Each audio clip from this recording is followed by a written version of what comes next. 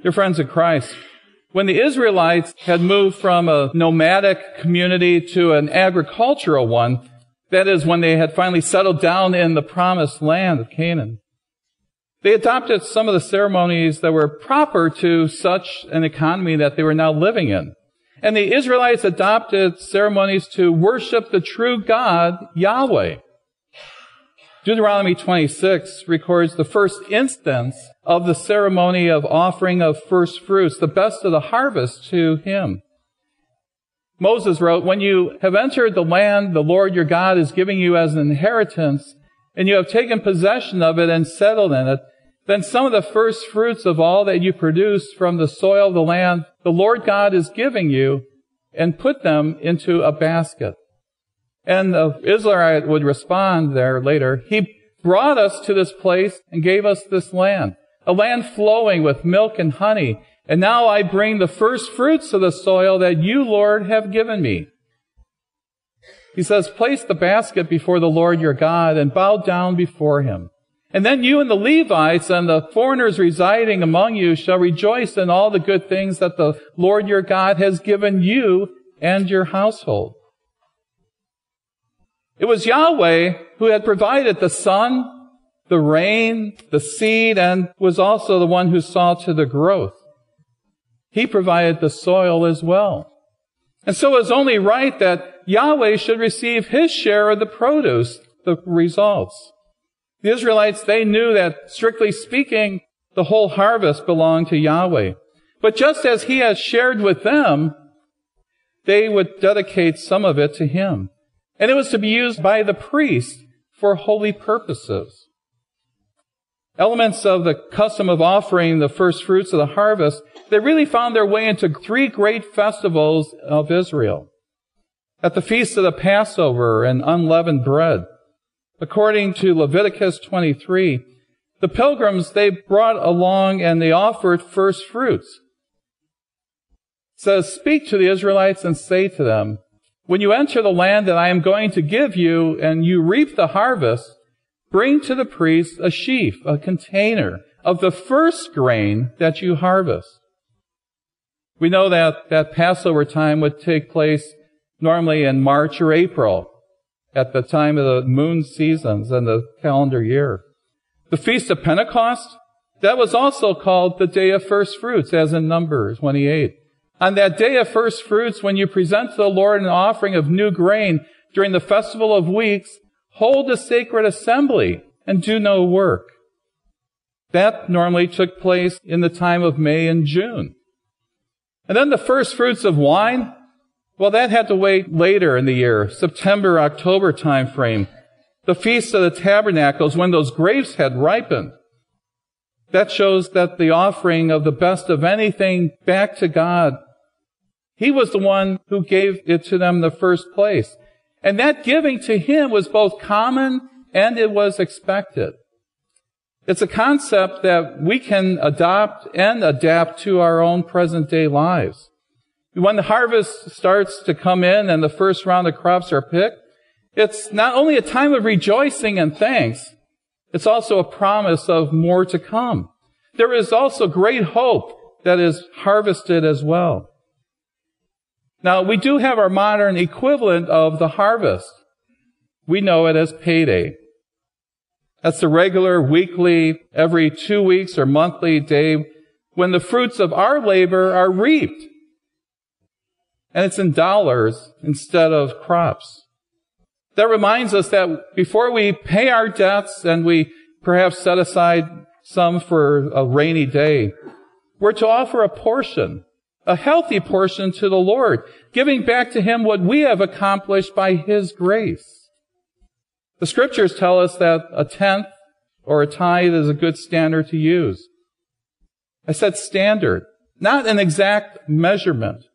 We don't need to become like the Pharisees and measure our exact amounts, saying that I'll give $5 or 10 or 20 or 50. We give from the top, the best. We give from our earnings. We don't give from the bottom or the leftovers because we want to show gratitude. It's not like we're paying off God. We do it also because we want the rest of our expenditure of our money to be as holy and dedicated to God's purpose as our first fruits. And while some people say that the topic of money should be avoided in church, the Bible doesn't shy away from the topic at all. And neither does Jesus himself, as he says, "For where your treasure is, there your heart will be also." And while most of us know those words, we can often perhaps get those words mixed up and instead quote it as saying, "Where your heart is, there your treasure will be."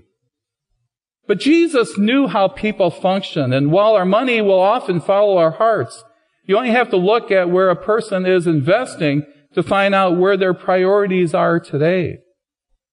And there's reasons why money needs to be addressed at the local level. Churches need the giving of someone to exist.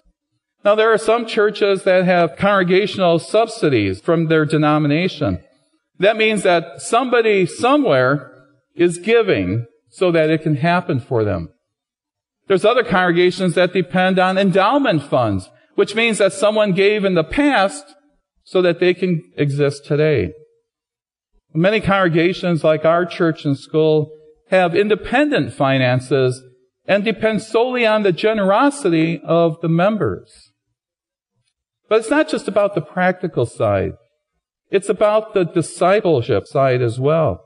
And throughout the Bible, money is used as a spiritual barometer because ultimately it says something about our relationship with God. It pulls back the curtains to reveal what's most important in the lives of God's people. Giving isn't about the church's need to receive as much as it is about our need to give. Our handling of money is a reflection of the importance that we place on our relationship with God. A question would come up, well, what sacrifices need to be made to support His work? And what in life do we value higher than Him? We know that each of us will spend what we have somewhere, right? And here is the truth of the matter, told by the master of the truth himself. Jesus says in Luke 16, "No one can serve two masters, for you will hate one and love the other. You will be devoted to one and despise the other. You cannot serve both God and money."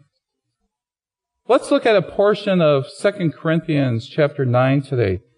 And Paul says, "Now He, being God, He who supplies seed to the sower and bread for food, will also supply and increase your store of seed and will enlarge the harvest of your righteousness." Generosity isn't just giving. You can give and not be generous. Generosity isn't an amount. It's a principle. If generosity was simply an amount, then generosity will look the same for me as it does for Bill Gates. So let's go back to where Paul begins this section with the words that he shares in verse 6. He says, "Remember this, whoever sows sparingly will also reap sparingly, and whoever sows generously will also reap generously." A farmer who plants only a few seeds is going to get a small crop. But the one who plants generously will have a generous crop. So the first thing that we learn here is that nobody loses by being generous. The challenge for most of us when it comes to giving is the question, if I give that amount, how will I? And you can fill in the blanks. If I give to that homeless person downtown Chicago my change, how will I afford my coffee later? If I sponsor a child through a charity, how will I be able to afford to upgrade my internet? If I give a tithe of my income, how will I survive on what is left? And while the blanks may have been filled in differently 2,000 years ago, the questions were the same. And that wasn't a concern for a widow who went to the temple. Jesus, calling his disciples to himself, said, "Truly I tell you, this poor widow has put more into the treasury than all of the others. They all gave out their wealth, But she, out of her poverty, put in everything, all that she had to live on. As we look forward to accomplishing much in our Fast Forward capital campaign, our focus should be that we are simply being obedient to what God has in asking us to give, knowing that we can never outgive God. The secret is not in the amount. The secret is in the obedience. To answer the objections that were probably on the hearts, if not the lips, of those early Christians, Paul ends up using the analogy of the farmer and the seed. And in that culture, most people knew how things were grown. And so Paul compares our giving to seeds. Plant a few seeds, get a small crop. Plant generously and reap a generous crop. But you have to believe. If you don't believe that the crop is in the seed, you're never going to plant it. If you don't believe that God will bless your generosity, you'll never be generous. Nobody is a loser by being generous. It was Anne Frank who wrote in her diaries while she was hiding from the Nazis. She said, "No one has ever become poor by giving." And Christian Beauvais, he says, examples are few of men who are ruined by giving. The next thing we discover in 2 Corinthians 9 is that Paul says, each of you should give what you have decided in your heart to give, not reluctantly or under compulsion, for God loves a cheerful giver. Generosity is a journey. It's not a destination. One misconception people can believe is that you have to have all of your finances in order before you give. The first step to generosity is to give. That sounds odd when you think that you don't have anything to give. But even giving the first dollar is an act of faith in God who provides. Here at Trinity, we know that people are moved in different ways at different times of their lives. There's an initial decision about your generous response to God and what He's doing through Trinity, following all the way to an over-the-top, open-handed response like we see described in Acts 2, where all the believers were together and had everything in common. They sold property and possessions to give to anyone who had need. A ladder. It's not just an ordinary ladder. It's a generosity ladder. And as you listen and you find out about these steps, see where you fit in for yourself at this point. Visitors who come to Trinity, they are known to us as our guests. And there may come a time when a newer attender comes to feel, yeah, I am family here. And if you are a guest, is God calling you to take the first step in joining our family at Trinity in God's mission to make a difference in our community, to make a difference in the lives of the people who call Trinity their spiritual home? That first step, that can lead to more occasional giving, more instances of generosity as you continue to follow the nudge that God gives you. Even when that nudge is in your pocketbook, you begin to hold your change and your bills with an open hand. An open hand is able not only to receive, but also to give. A clenched fist, a closed fist, you can't give, and you can't receive either. God's next step for you is to be intentional. Not just to offer something that's handy, like a bit of your surplus, but to plan to give. And when you've recognized that it's all His, your budget will be an identifiable, consistent pattern of giving.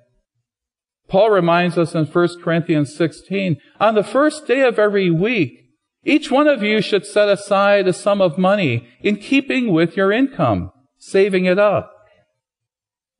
Now, taking this step can be scary. We can all feel uncertain about tomorrow, and that includes uncertainty about the resources we will have tomorrow and what tomorrow may bring.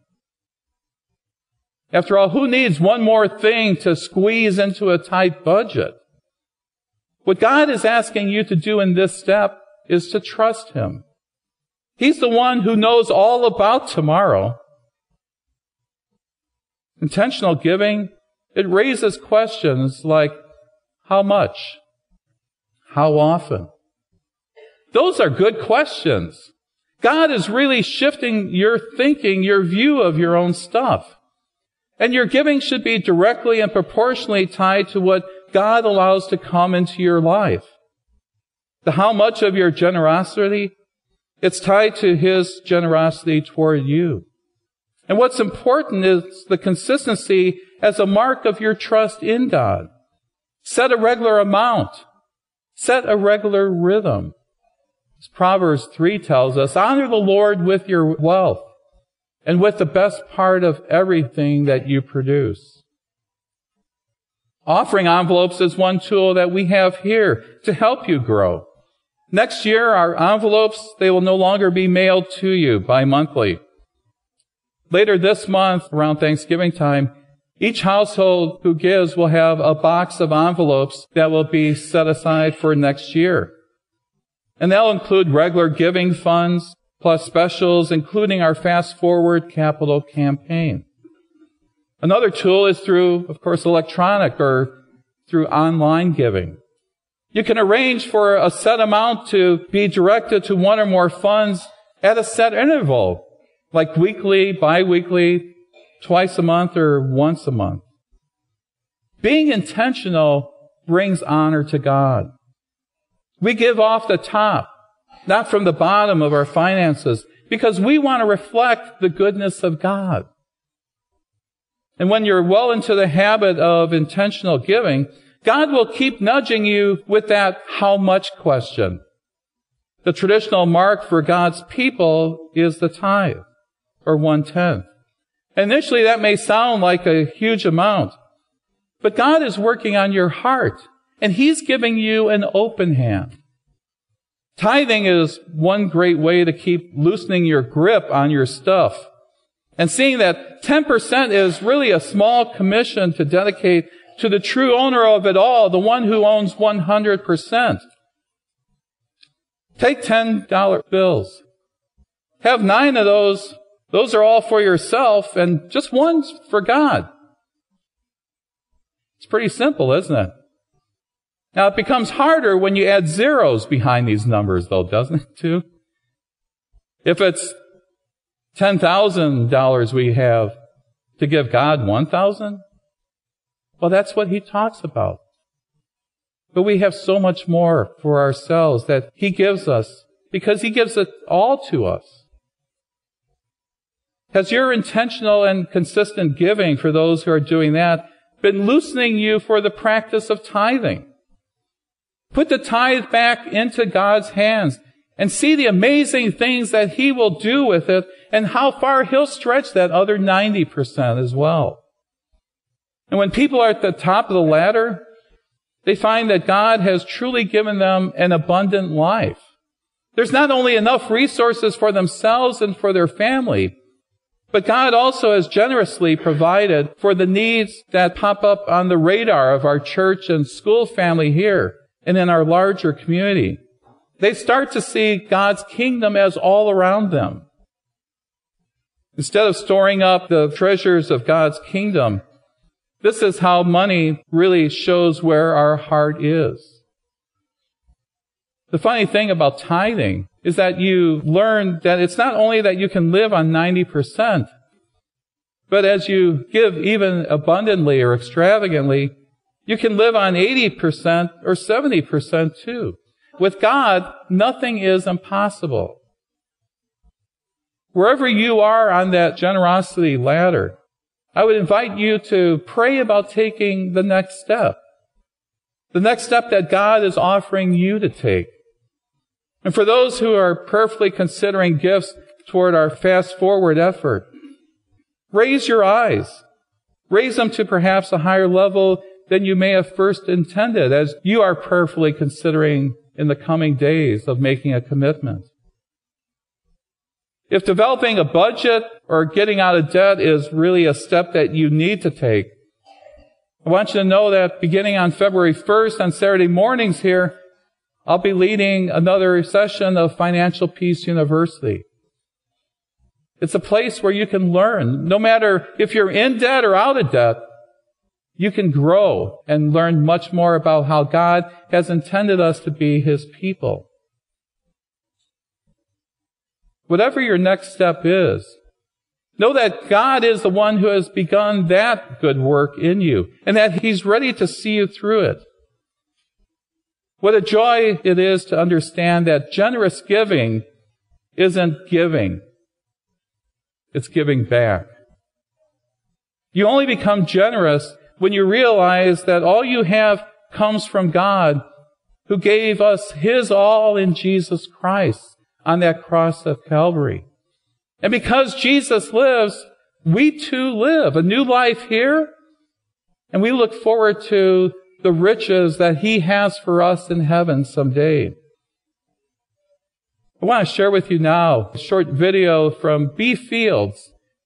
She gives in different ways here at our place, and I hope that these words will really make you think about yourself too. When I came to Trinity, this was the largest church I've ever been a member of.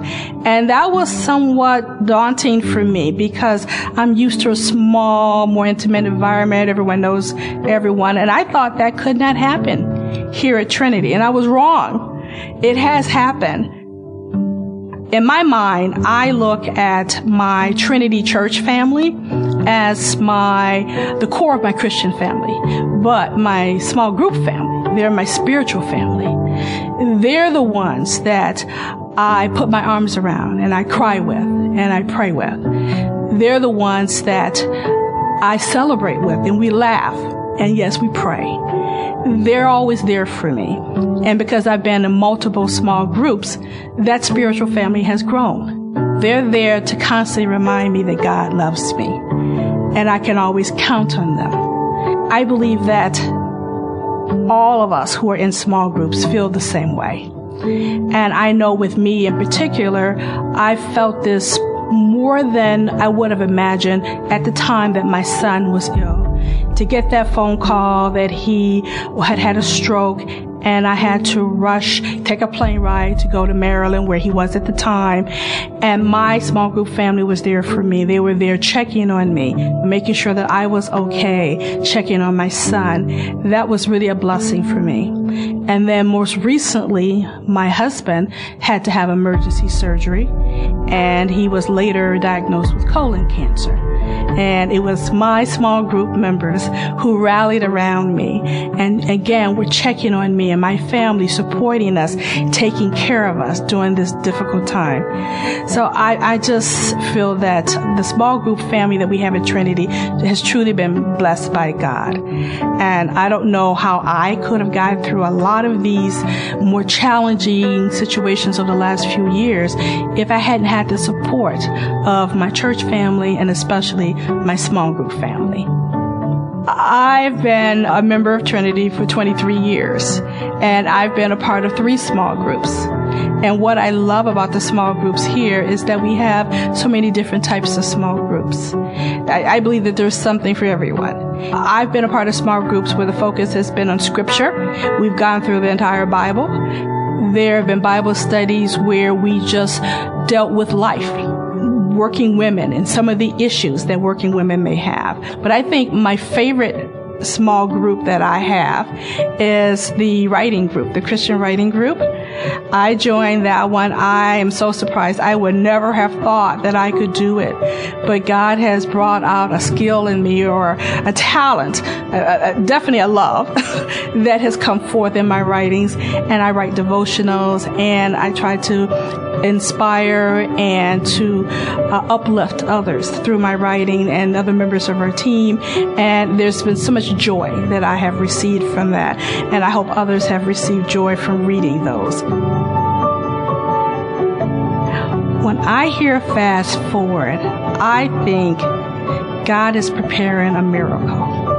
I believe that what we're going to be doing with fast forward is going to be a testimony It's not about what we need to do for the church. Of course, there's so much that needs to be done for the church, but we're going to have personal testimonies. And I think that that's what's going to be the exciting part.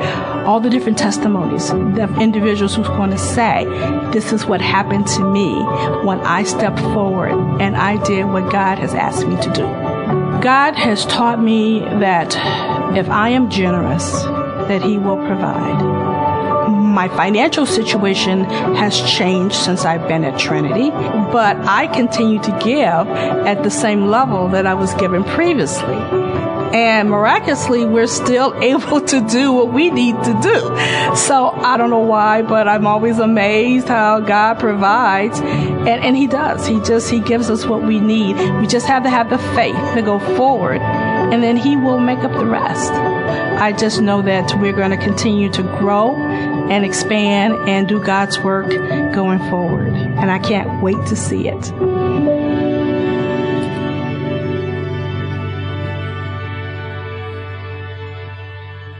I pray that these words will touch each of you in a very special way as you live your life for Christ. And now may the peace of God, which surpasses all of our understanding, keep your hearts and minds in Christ Jesus, who is your Lord and Savior. Amen.